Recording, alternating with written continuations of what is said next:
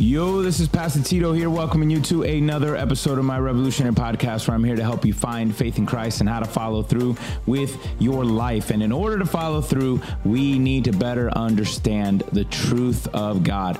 And that's why we're focusing on this series called Truth Over Trends, as we are focusing the truth of God, comparing it to the trends of this world, or the opposite of what the world has to say. And in the message that we're going to focus on today, it is titled The Identity Crisis That Pride Produces. And this goes right into a big cultural issue that we are seeing right now in the way of self-identification and just the definition of what is truth. So let's just dive in and see what God has to say. That is what matters. That the truth of who God is not just on the tip of our tongues, but is an anchor in our hearts. And that's what we've been looking at. For those of you, if this is your first time logging on or first time visiting us, either first time in a long time or first time ever, again, welcome. And we want to make sure you're just catching up with us. We've been looking over the last month or so, a series of just this theme and topic called Truth Over Trends, because that is what our heart is, to pursue the truth of who God is and to make sure and to differentiate between the trends of this world that just distract us from knowing this God, knowing this truth, and walking closer and more intimately with him. And the reason, and we've been actually saying that truth is not just information, truth is a person. And this truth answers the questions that you and I all have. Now, I know online we got some, new people watching, and I know some of y'all, I know some of you, maybe you know me more than I know you, all right? And I know some of y'all, but look, it doesn't matter. It doesn't matter who you are, if you just showed up, if you are a veteran, all right? Here in this place, we all have one thing in common. We all are asking the same questions. We just don't even realize it. In fact, we all ask these questions without knowing we are asking these questions. You and I are all in a search for truth. I mean, that is why you are here today. Let's just be real. Many of you are here today because you are seeking out, capital T, truth. That is why we do what we do, to even better understand that truth that we have come to know. But we all are searching for that. And only the truth of God can answer these questions, not the trends of this world. And these are the three questions that we all ask. So we all have something in common out the gate. We all ask the questions, who am I? Where do I fit in? And what kind of a difference can I make? Those are all questions we're asking, right? Think about it. You don't even know. When I was a kid, looking back, I'm like, man, those were questions I was asking, and I did not know that I was asking those questions. I was in search of since the very beginning, we are looking for those answers. Who am I? Our sense of identity. Because that identity is so important, because it is our identity that helps to clarify our sense of community. If I identify with this, that identity comes with a sense of community, and that community also reinforces our purpose. What kind of difference can I make? And because we are all asking these same questions, because they're hardwired in us, the enemy, in order to distract us from the truth, provides as many options as possible. And honestly, these options sometimes feel good, and they feel like it's right. It sounds like it could be right. And some of us want it to be right. But there's only one answer to all of those questions of who am I, where do I belong, and what kind of difference can I make? But since we don't know those, or we struggle with those, this is why so many of us have an identity crisis. All right, that just doesn't happen when you hit your 40s and up, someone with that midlife crisis that some people have, right? Whatever we all have this identity crisis, trying to seek out who we are. And even those, when I was looking just that word, that identity crisis means we are uncertain, confused, or insecure about ourselves. And so we seek out answers in order to satisfy that tension that resides in us. And so obviously the world has options, man. We have so many options of people who self-identify with so many different kinds of spiritual identities. I mean, so many different religions out there that some people wonder, it's like, how can you know which one is true? There's so many options in there. I know. It is by design. The enemy overwhelms the system to make you so overwhelmed. They're like, no, there's no way you can figure this out because it's too much. Some look towards spiritual identity. Some of us self-identify and focus a lot on our racial identities, which is a beautiful thing. There is something inside of us. There's every culture that God has created and allowed to be, developed over the years. Every culture has something beautiful that is actually a reflection of God. But there's a lot of us that tend to worship the color of our skin more than our Creator who gave us that color. And that's that part when we turn that into an idol, something that is a wonderful thing to make us look to God, we turn it into an idol. And we put that as priority over all at racial identity. Some of us is economic identity. This is where we get our sense of worth and purpose by how much money we make, the job that I have, the titles the school that I went to, all of these things, right? We just like to flex on that because it gives us that sense of identity, community, and purpose. Some of us focus on that. Others, political identities. That one is a powerful one, right? We identify with a political party that gives us a sense of community and purpose to defeat the other guys, right? I mean, that is why people are so passionate about their political identities, because it gives them a sense of purpose. And that's why they'll fight you to the death on something, man. I don't care that's because it is ingrained in them. It's who they are. So when they're fighting for their position, they're not trying to fight necessarily to be right, because in order to say I'm wrong, it's deep. You see that? That's why that political stuff is so deep, because it's a denial of who I am. So they fight. You got your gender identities that are, you got your binaries, non-binaries, male, female, everything in between, right? Why is that such a big deal? Because that right there, again, it gives us a sense of, it tries to attempt to answer a conflict that's inside. I am missing something. Something is not right in the way that I have been born in this world. So the solution is, maybe I'm the wrong gender. There's a truth in there. Yes, there is something wrong in the way you were born, but it has nothing to do with your gender. But we think that sexual identity is the same thing. Right? The different sexual desires. I identify as this, gay, gay, lesbian, and so many other things. Why? Because again, it's that sense of identity. So many people, like they go into it, right? This is Pride Month, right? That's a big focus in our country and around the world that is celebrated. Why? Because they are proud of that identity, because it gives them a sense of community and purpose. I mean, it is so ingrained and rooted inside. It's deep.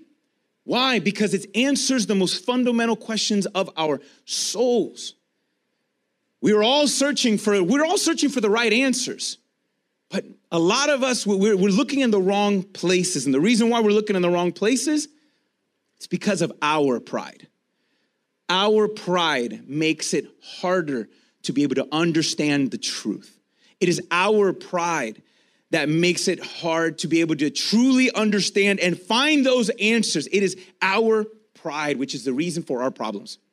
And so in order to look at that and what does God have to say about that, we're going to look at a story. Well, I'm going to give you the synopsis, a summary, and we're going to look at one verse, okay? And we're going to look at how the problems that pride can produce, and we're going to look at a story called Sodom and Gomorrah to be able to better understand that. So some of you guys might have known this story. If you've grown up in church, I know you know the story. Some of you may know it for other reasons, because there is something, when you hear Sodom and Gomorrah, you tend to associate that story with one thing: homosexuality, right? And let me just give you I want you to know that it's actually has more to do than that. It's actually bigger and deeper. And we're all involved. Can I be real? So let me just give you the synopsis and story, because there's a lot in here. So this story of Sodom and Gomorrah comes out in the book of Genesis. So in the very beginning, the book of Genesis actually outlines the theme of the entire book of the Bible. And the Bible was written over dozens of authors over a span of 1,400 years, multiple continents. God has been consistently speaking. And with that, all the themes that we see in the whole Bible all start in Genesis. Genesis is the introduction. Okay, it sets everything up. And so in there, we see a story of Sodom and Gomorrah, where the city was so corrupted, the people were so corrupted and just perverse and so many things, that the sins of this city came up and got heard of it, and like, I have to deal with this. It is that bad.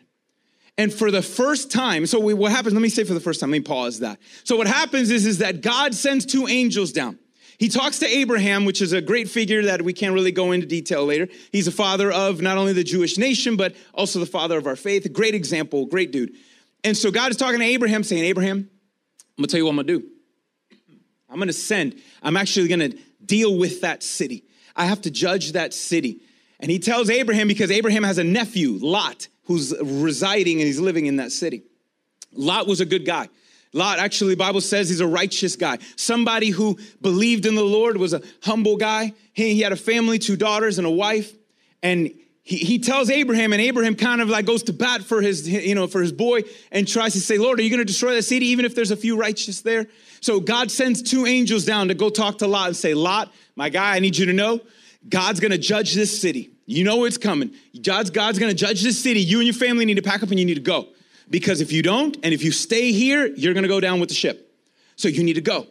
And so Lot and his 2 daughters and his wife, they run off to a nearby city called Zoar. And they start running off there. It's about a day's journey on foot. So for them, it was pretty close.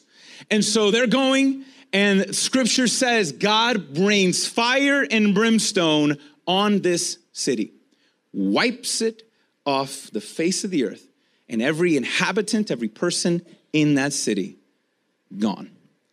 Now, I know some of you guys are already asking, see, that's right there. How can I believe in such a God that would do that? Let me tell you, God did that out of love. See, here's the thing. What's very unique about this story. This is the first time in scriptures that God judges an entire city and everyone inside. And I want you to know, every time you see a word, the first time a word is used in the Bible, the first time a phrase is used, the first time an action is done, in the Bible, that's actually important. That gives definitions to every time that word pops up later, because it's important. So if we see here, God has judged this city. First time God has judged an entire city, then he's trying to tell us something. He's trying to tell something. By the way, first off, the reason why he did this was because everybody in this city had been the things that they were doing to each other and to other people were that heinous, that despicable. Trust me, if you knew and you can see, you would have been, look, can I push the button, Jesus? Let me handle that one, because oh my gosh. It's like you would not have.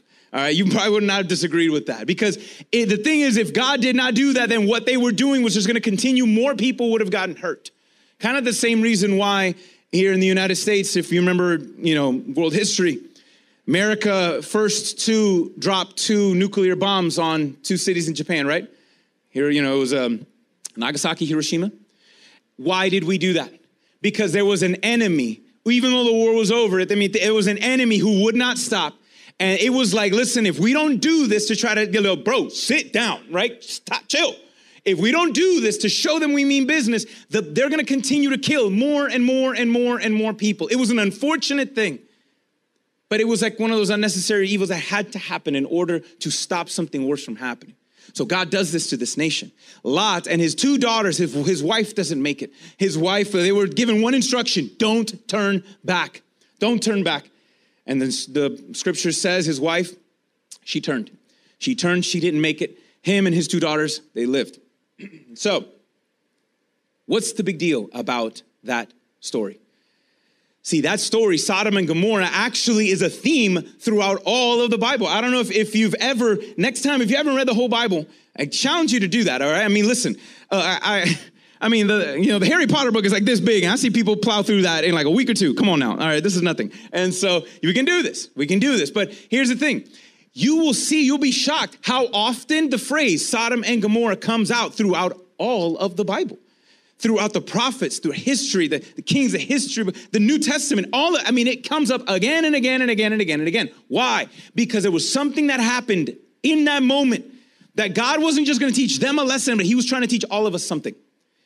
Because in the same way that sudden destruction came upon an unbelieving city, sudden destruction will come against an unbelieving world in the same way.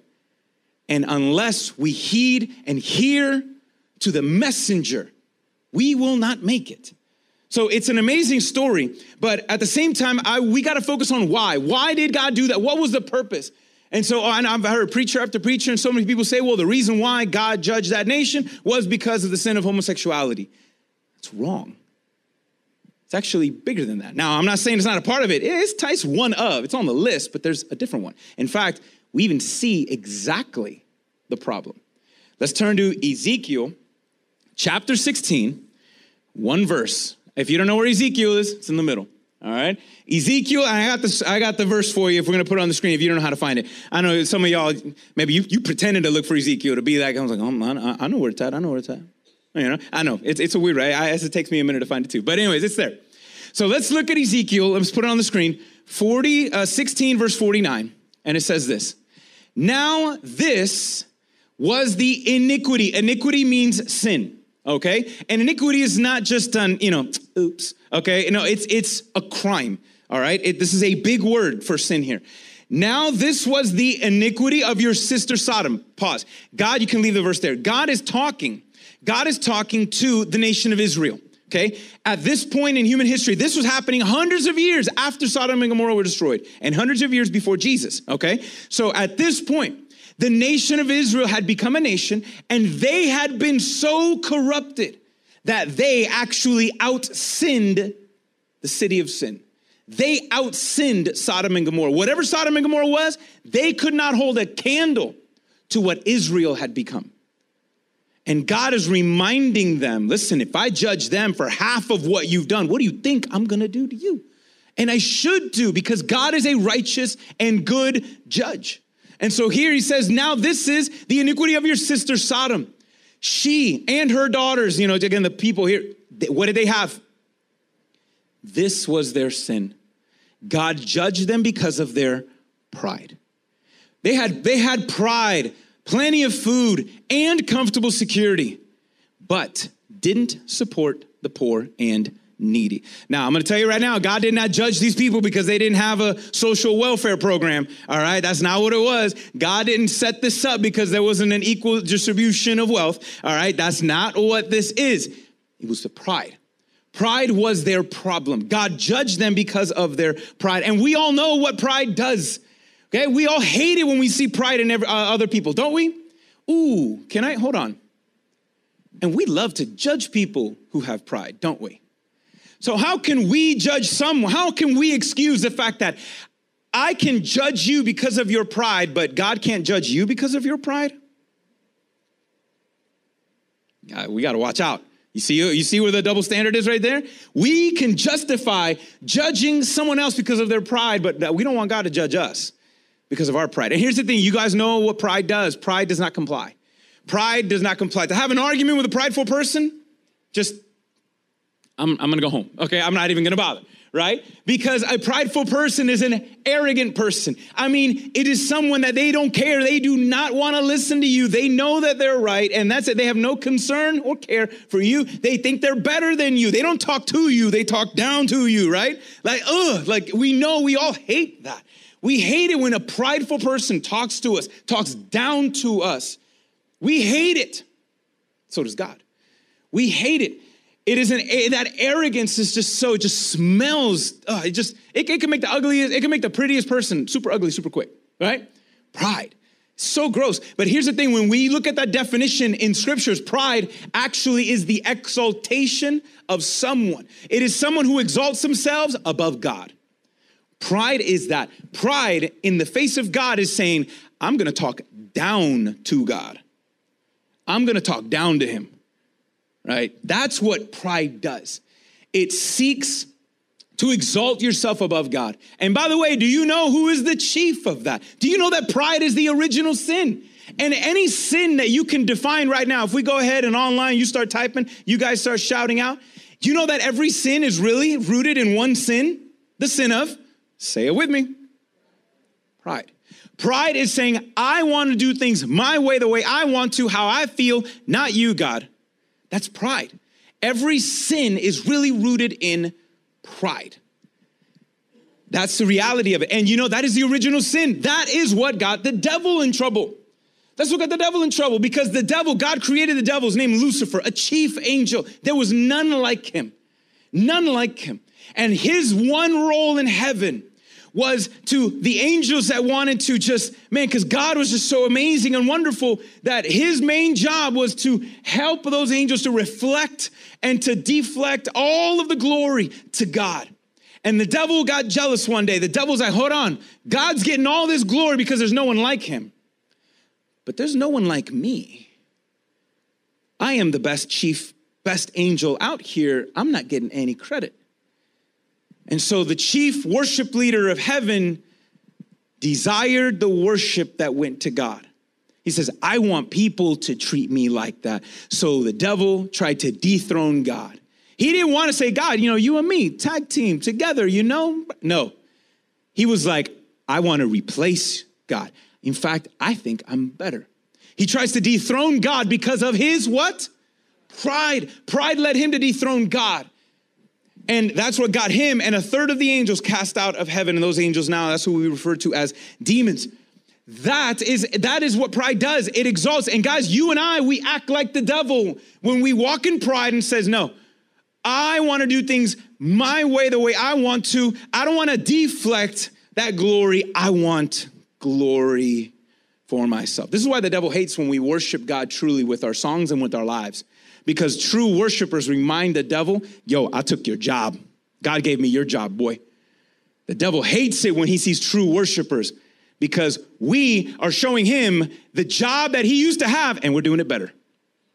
That's what that is. That's what he hates when we worship the Lord in that way. But you see here, that is the issue, is pride. And notice that the city had plenty of what? They had plenty of food. They had comfortable security. They didn't have issues. Everything was rolling.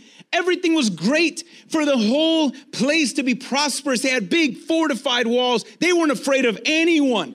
They were doing well economically. They're like, we don't need God. We're living our best life now. But look what pride does. All of their abundance, it wasn't enough. They could not. There was no love in there. Notice that they abused the poor and the needy. Instead of helping the poor, they had the means to help the poor and the needy. They didn't. They abused them more. Why? Because it didn't matter how much they had. They wanted more. They wanted more. They wanted more. It was this desire that would go unquenched. And that's what pride does. Pride says, this is what you need, and it is never enough. It is never enough. It corrupts us further and further. It does not comply. Pride will lead us not to comply with God. But pride also, the story of Sodom and Gomorrah sees, it does not go unpunished. Pride does not go unpunished. That's what the theme of Sodom and Gomorrah was, that God, if there's a people who are unrepentant, prideful, refusing to acknowledge and know God, and that is how you die in that condition, then that is your eternal state. If you don't expect to live in eternity with God when you didn't want to even live your life and look for him now in this life. It doesn't work that way. It's our pride that he keeps us from that. And the thing is that for years, I didn't know this, for years, that story of Sodom and Gomorrah was believed to be just a fable. Okay, a lot of academics and scholars say, well, everything in the Bible is really allegory, analogy. It wasn't real. This is why that's so important, because if it can make you believe that story wasn't real, there's just a theme to it. It kind of takes a lot out of it. It takes the teeth out of that story. But what's amazing is that over the last 100 years, guys, I'm telling you, I wish we could, you can just go look stuff up. I'm telling you, it's crazy. Over the last 100 years, biblical archaeology has done so much to confirm almost the weirdest details in here. Confirm that, no, there were the people that are here. Yeah, they were historical. Guys, the Bible that you have, do you know this is an ancient artifact? You are holding an ancient artifact in your hands when you look to and read the Bible. This is what this is. This is like Indiana Jones stuff right here, man. You are holding an ancient artifact. And discovery after discovery confirms the details here. And if we can confirm if this was real and that person was real, then maybe the God of this Bible is also real. And the story of Sodom is huge. In fact, as a lot of archaeologists are starting to look, and they believe that they have found the real Sodom. You want to see the picture? I got it. Let's check it out. Look at this. This is an image of, we'll put it on the screen for you. This is an image in northern Israel, right above, if you can look up the Dead Sea, this is above there, above the Dead Sea, north of the Dead Sea, close to this big valley there of Circle Valley. And the city of Sodom was one of 5 cities. and it was in a well-watered place. And remember, the city was destroyed. And so for years, people have tried to be looking for this city, and they found some that could be options. This right now, this one checks all the boxes. I mean, it is literally one of those you can call like 95. Like all they're missing is a street sign that said, "Welcome to Sodom." Like that's all they're missing. That is literally all they're missing to confirm this. And so this region, you can see it's like a big, kind of like a mountain of dirt with that valley in the middle. This is called a tell. A tell is a mound where you have cities that were built upon city and upon city. That was very traditional. We do that even today. We build upon other things. I want you to see, can you see this outward movement of earth? This area, actually, they have discovered massive fortified walls, thick walls that did not collapse inwardly, because when conquerors would come in and they would conquer a land, they would knock the walls down inwards. They're noticing that these massive thick walls all fell out, almost if something came down and flattened it from the inside out. Not only in this whole region that you see here, this is a huge area, massive area. All of this, they're finding artifacts. They're finding pottery buried under not just the dirt and stuff. They're finding, okay, you look at me now. They're finding artifacts, pottery that have thin layers of glass. And not only that, sections of dirt and sand, sections of the desert that have been turned into glass. And further, there was this one crazy, these massive boulders, 3 boulders welded together, rock melted to the point where they were touching, and these 3 boulders wearing tons welded together. And they were showing more and more. It's like what causes this kind of damage is an intense heat that is so hot, because for the glass to be very thin, which it was, it requires a quick burst of intense heat that there was nothing man-made in ancient times could be able to produce that kind of heat in such a short amount of time and in the kind of size and space. All of those things. And they're showing that this are little details. They're believing it could be that. But then how did it happen? And this is something that's barely 18 months old, guys. Crazy. So much is happening in the world, and we're just sleeping on it. There's the biggest theory that most people are really grabbing onto is the theory that a meteor came and exploded, burst in midair right above the city. It didn't hit. Can we put that picture again? Look at this picture one more time. You see, not that one. Hold on, you'll see. Okay, there's a picture here. You can see that there is no crater, because when a meteor bursts in midair, it doesn't leave a crater, but it leaves this outward kind of movement, outward form of destruction, and obviously intense levels of heat and evidence there. So, all right, you can come back to me. Here's the thing. One of the things that a meteor that is burst in midair, the one that is the largest in recorded human history, happened 100 years ago in Russia. It happened 100 years ago. And so scientists, as they were studying that, biblical archaeologists and others were noticing, whoa, hold on a minute. This blast site looks really similar. In the same way that you see the outward movement, the evidence of a high burst of insane temperatures. Guys, they're saying for a meteor to explode in midair would cause such an explosion and a fireball that it would take multiple upon multiple nuclear weapons to be able to get close to the same kind of damage. Look at how big that is. And so it is looking more and more to see, wow, that is what happened. It must have been a meteor that came down with, like the Bible said, it rained down from heaven, and in one boom, fire and everything gone. Why is that story important? Why am I saying that? Because here's the thing. We're looking, I was like, if Sodom's looking more and more, that was a real place. And it was destroyed in the way that the Bible, it lines up with what the Bible said it was destroyed, something that was written thousands of years later. And so if it was really destroyed in the way that it was destroyed, that gives us confidence and confirmation that the reason why it was destroyed, pride, is real. God's attitude towards sin is real. And this is how the end, guys, as I'm telling you, we read the book of Revelation last year. This is how the end will be. Sudden, when Jesus returns, sudden, quick, boom, new world, new creation. But there's good news, though. I know that kind of sounds like, why? Why did I invite someone today? I'll tell you, hold on, listen. There's a good part of that story because, listen, do you not remember the story of Lot? It is a story of God's wrath, but it's also a story of God's love. God sent 2 angels, messengers down to say, this does not have to be your fate. Lot, if you trust and believe and run to the city, it will be okay. Guys, God didn't send an angel down to warn us. He sent himself in the form of Jesus. Jesus came down to testify to the truth that this is what's happening. Though our culture that is crying out, justice, listen, justice is coming and you don't know, and it's not the kind that you think it is. Justice is coming. And Jesus came down to say, if you believe in me, run to, not a city, run to the cross. Those who run to the cross, you will be saved. We could be saved from the wrath of God and saved for the love of God instead. Jesus has come down for us so that we can have that. So that would not be, it doesn't have to be, but it is our pride that refuses to say, no, why must I? No, lay down that pride because it is in Jesus that we have so much. We have an option to live for now. It is what he has given us.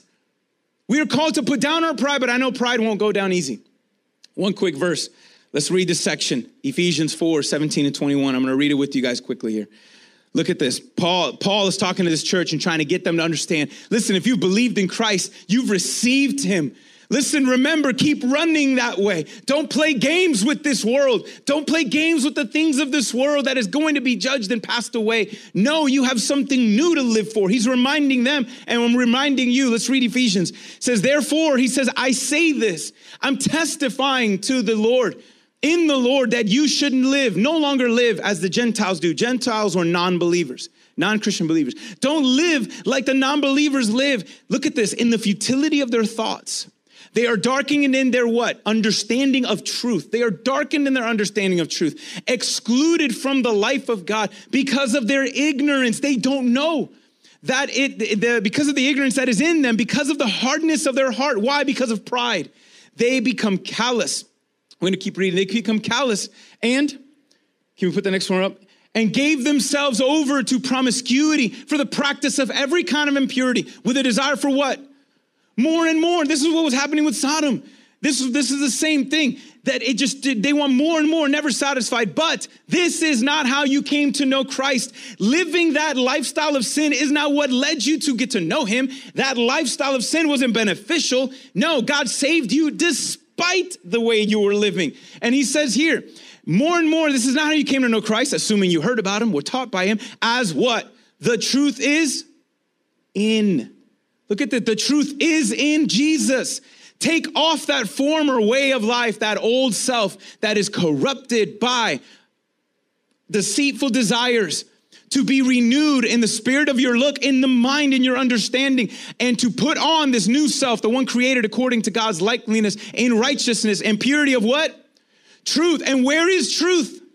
It's in Jesus. So he's saying, guys, remember what happened to Lot's wife?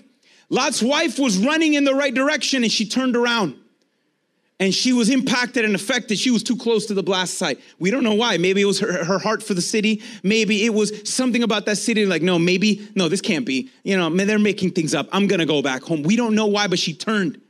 Guys, there are Christians over and over again that we play. God has saved us from it. He delivers us from it. And then we go turn back around and play games with the very thing that God has delivered us from. Why? Like Spurgeon would say, why do we, after God has saved us from sin, why do we go play with things that actually killed our best friend? Sin does. That's what sin is. And so what he's trying to get them to do is stop being like Lot's wife. Stop turning around back into the very world that God has saved you from. That didn't help you. That wasn't beneficial towards you. God saved you despite that. Instead, be like Lot. Keep running. Keep going. Walk in the new that God has given you. Let go of that old stuff, that old way of thinking, that old way of believing. That was not helping you. So don't put it back on. Instead, put on the new, which is in Jesus. Put that on. Now, I want you, that was a little accident there. All right, I want you to know, that was perfect transition right there. All right, perfect transition. Here's the thing. This moment, why when you're trying to put off the old, take off the old, put on the new. He is not telling you behavior modification. He's not saying this is all on you to behave better, to do things differently. This is not about behavior modification, because our world, you know what our world says? Our world says, hey, when it comes to your identity needs to be self-discovered and self-achieved.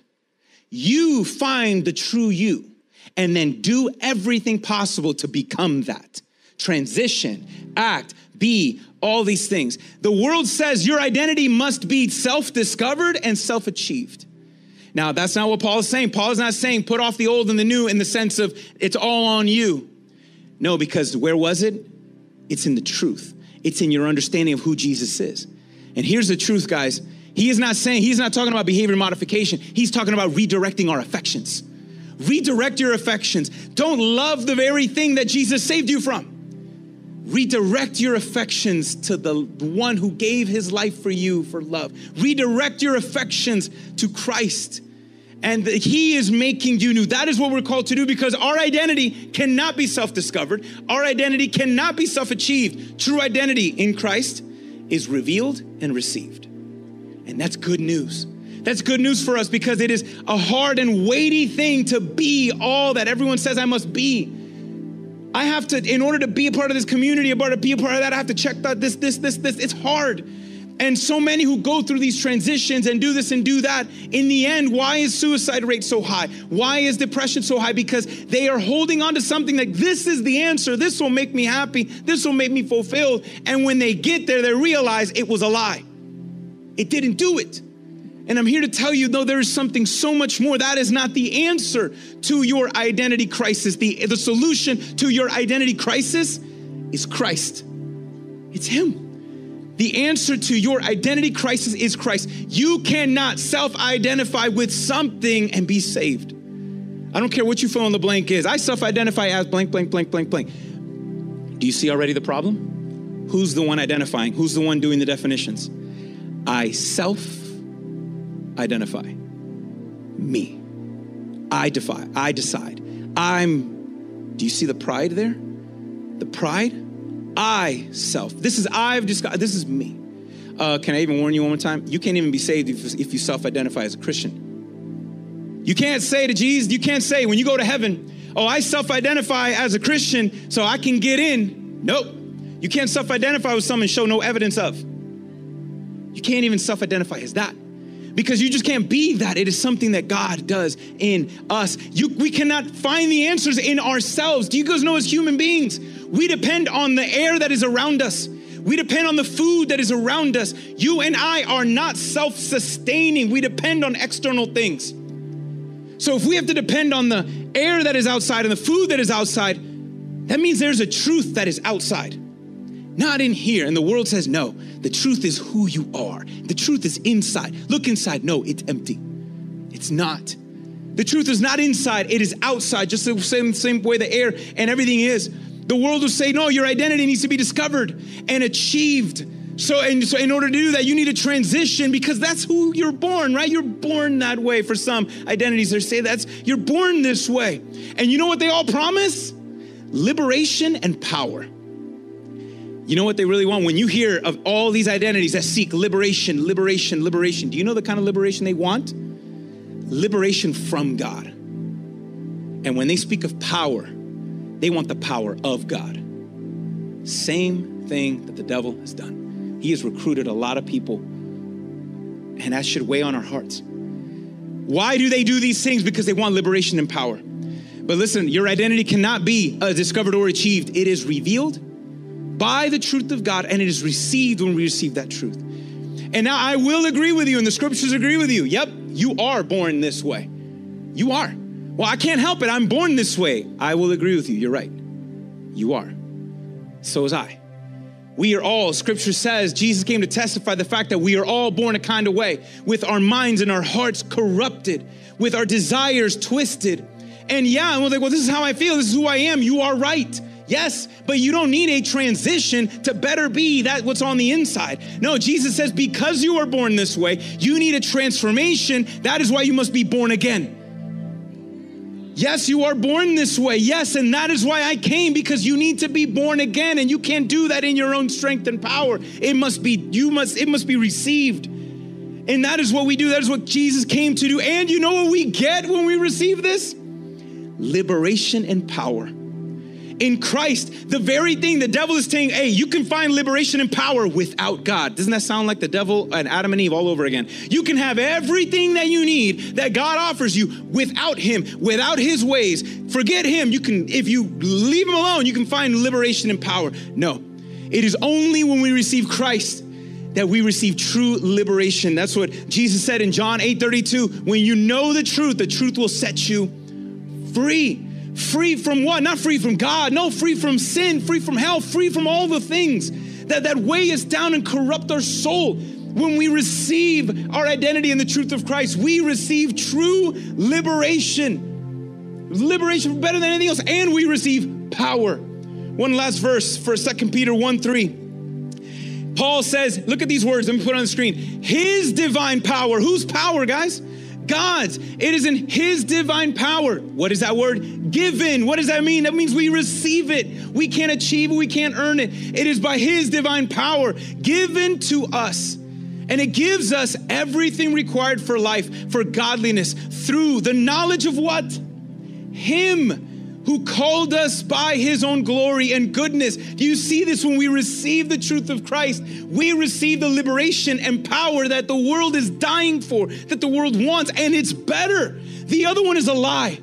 They're not going to find liberation. They're going to find enslavement, and they're not going to receive power. No, they're going to be robbed of all of it. But it is only in Christ, when our identity is rooted in Christ and who he is, that we have, notice, the power to live. He gives us the ability to be able to put that old man on its neck. Because yes, guys, you and I, and me too, my old man still wants to show up. My old man wakes up awake and ready to already do and be mischievous, all right? When I wake up, my old man's already there. It's about time, let's get going. No, man. I was like, that's how my old man is ready to go at all times. But because of Christ, I can put that old man down on his neck and say, no, I got something better. I'm going to redirect my life, my affection to something new, something better. That's in Jesus. And though I might still struggle, though I might even fall and slip back into an old way of thinking, old way of living, I can turn and say, no, thank you, because of the blood of Jesus. I'm not a slave to that anymore. I can walk better, move past it. My victory is in Christ. And though I might still have to deal with sin, I am no longer defined by it. I am defined by Christ. His identity is where I get that sense of purpose and community and all of those things. It is all rooted in Christ. And that's why I tell you, your identity crisis, the solution to your identity crisis is Christ. When you know who he is, you begin to discover the answers to those three questions you're all asking. Well, who am I? In Christ. Let me tell you who you are in Christ. In Christ, you are the accepted, forgiven, made new, righteous, profoundly loved child of God. That is who you are in Christ. And so where do I fit in Christ? Let me tell you, in Christ, you are somebody in the body of Christ, a member of God's household and a part of his forever family. You belong in Christ because of what he has done. Well, what kind of purpose? Do I get a purpose too? Yep, because identity comes with community, it comes with a place, and identity comes with purpose. And so what kind of difference can I make in Christ? In Christ, you are the lights of the world, the hands and feet of Jesus, ambassadors of hope, and champions of the promises of God that is powerful enough to save souls and change hearts. That is your purpose in Christ, and the world can't offer you anything better. That is what we have. So guys, I want to challenge all of you, no matter where you are, if you're a believer in Christ, then keep running don't turn around, play games and backpedal, moonwalk into the old ways that God has given you. No, run to Christ. Keep running to him. And here, I am a messenger, an angel now sending you that message that, listen, if you are in your current condition, in your current place, and if death finds you first, or Christ returns before you do, it will not end well, but it doesn't have to for you. Believe in Jesus. Confess your sins and run to him. Run to him now. All of us, we should be constantly running towards him and receive this truth that only can be found in him. And when you do, you will experience the liberating power of King Jesus that can only satisfy your soul. He is the answer to the question you did not even know you were asking. And he wants you to know him. It's up to us to choose. And so I want to pray with you guys. I want you to, let's reflect right now. I want you to think online and everybody here this morning. We are all in this mix. I don't care how you self-identify yourself. We're all in the same boat. We all need a Savior.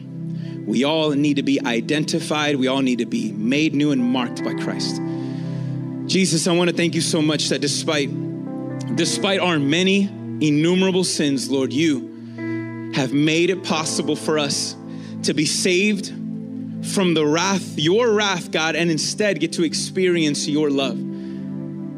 God, we thank you, Jesus, that you loved us so much that you laid down your life for your enemies, those of us that have acted in pride against you, running our own life like if we were our own lords. God, I thank you so much for the gift of Christ. And I thank you for the truth, God, that the more we get to know your word, the more we get to know your truth, the more we get to walk in that victory that you have given us. Lord, may you help us to put down our pride and to pick up the promises of God. All that you have given us and made possible, Jesus, in you, through you, by you. I pray that we may do that right now. As we're praying online and everybody here, if you are a believer in Christ and if you have been convicted, if God is showing you some areas in your life, if he's showing you some areas of pride, and that pride can manifest itself in many ways. That pride can be maybe you playing games with sin. You kind of, well, it's not that bad. And you are redefining sin. You are redefining your word. Maybe for some of you, it's your pride that's keeping you from letting the truth of God in your heart, in your mind. Maybe it's your pride that's keeping you from forgiving somebody. It's your pride that refuses to forgive someone for what they did for you. It's your pride that's refusing to live. Like you want to live for you and only you and you don't trust in God and what? No, that is pride. We all have it in some capacity. May we put down that pride. That is that old man. May you all pray this morning. If that's you and you're a believer in Christ, say, Jesus, help me to put down that pride. Help me, Lord. I pray right now that the Holy Spirit may begin to show you old ways of thinking, old prideful ways of living, old prideful ways of believing. I pray that he may show you online, everybody right now. That's it right there. Is like, if you see it, confess it right now in Jesus' name. Say, God, forgive me for thinking that way. I need to stop thinking. That's the old way. God, thank you that you make it possible that I can think new, that I can have higher thoughts, that you can give me the power to forgive, the power to live, the power to love, the power to serve. It's all in you. Repent of those things and then rejoice. Rejoice in what you have in Christ Jesus right now. Just take a minute, church, and worship. We just sang a minute ago, all hail King Jesus. We'll lay down the spoils right now at the feet of King Jesus. Lay it all down at his feet. Honor him, not just with your best, but with your worst, and say, God, here it is. Take it all. Thank you, Lord, for who you are and what you've done. And if you are right now, if you're watching online, if you are here this morning and you have, again, I want you to understand that there is no self-identification that can save you. The only kind is when we turn to our Savior and receive him. He's real. And what he has for you is real. And it's really what you want. You just don't realize it yet. And if you believe in it and saying, listen, I'm telling you it is. Those who call on the name of Jesus, it doesn't matter who you are, what you've done, what you become, how far you've transitioned, you can experience transformation in Christ Jesus. That's all you need to do. So I just ask you, turn right now to Christ and just believe in him. Call on his name and say, Lord, I believe in you. Forgive me of my sins and fill me with your Holy Spirit so that I can follow you. Holy Spirit, you're the only one you are leading all of us right now to take those steps. And I thank you for what you are doing. And I thank you, Jesus, God, that we are not alone. And I praise your name like we sang a minute ago, that it is in the name of Jesus, that mighty King Jesus, God, that we can be saved, that we could have life all in you. And so right now we want to praise you and thank you for the promises of God. We thank you for life and the resurrection, Jesus. We thank you that you call us by name. And may we keep running to you, forgetting what was behind, leaving that old man in the dust and running into the new as you are renewing us each and every day. I pray for that right now. And I pray that your transforming power may turn all hearts. In Jesus' name, I believe that we are seeing that shame and regret that is being now fulfilled in the love of Jesus. It's in the truth of who he is. Receive it and see. We pray these things in Jesus' mighty name, the name that deserves all praise and glory and honor, King Jesus. Amen. Amen. True liberation and true transformation and true power is found in one place. It's in the name of Jesus. He is the answer to the questions that you don't even know you're asking. Who are you? When you understand who Christ is and believe and receive who Christ is, and you receive him as Lord and Savior, you will receive that sense of identity and community and purpose that only God can fulfill. Now, I'll say, the world can attempt to do it, but only God can truly fulfill you. That is what you were wired for. That is what you are made for. And when we talk about being, again, that revolutionary, it's revolving our life in the same way that the moon and the earth create revolutions around another entity in the solar system. It's the same thing.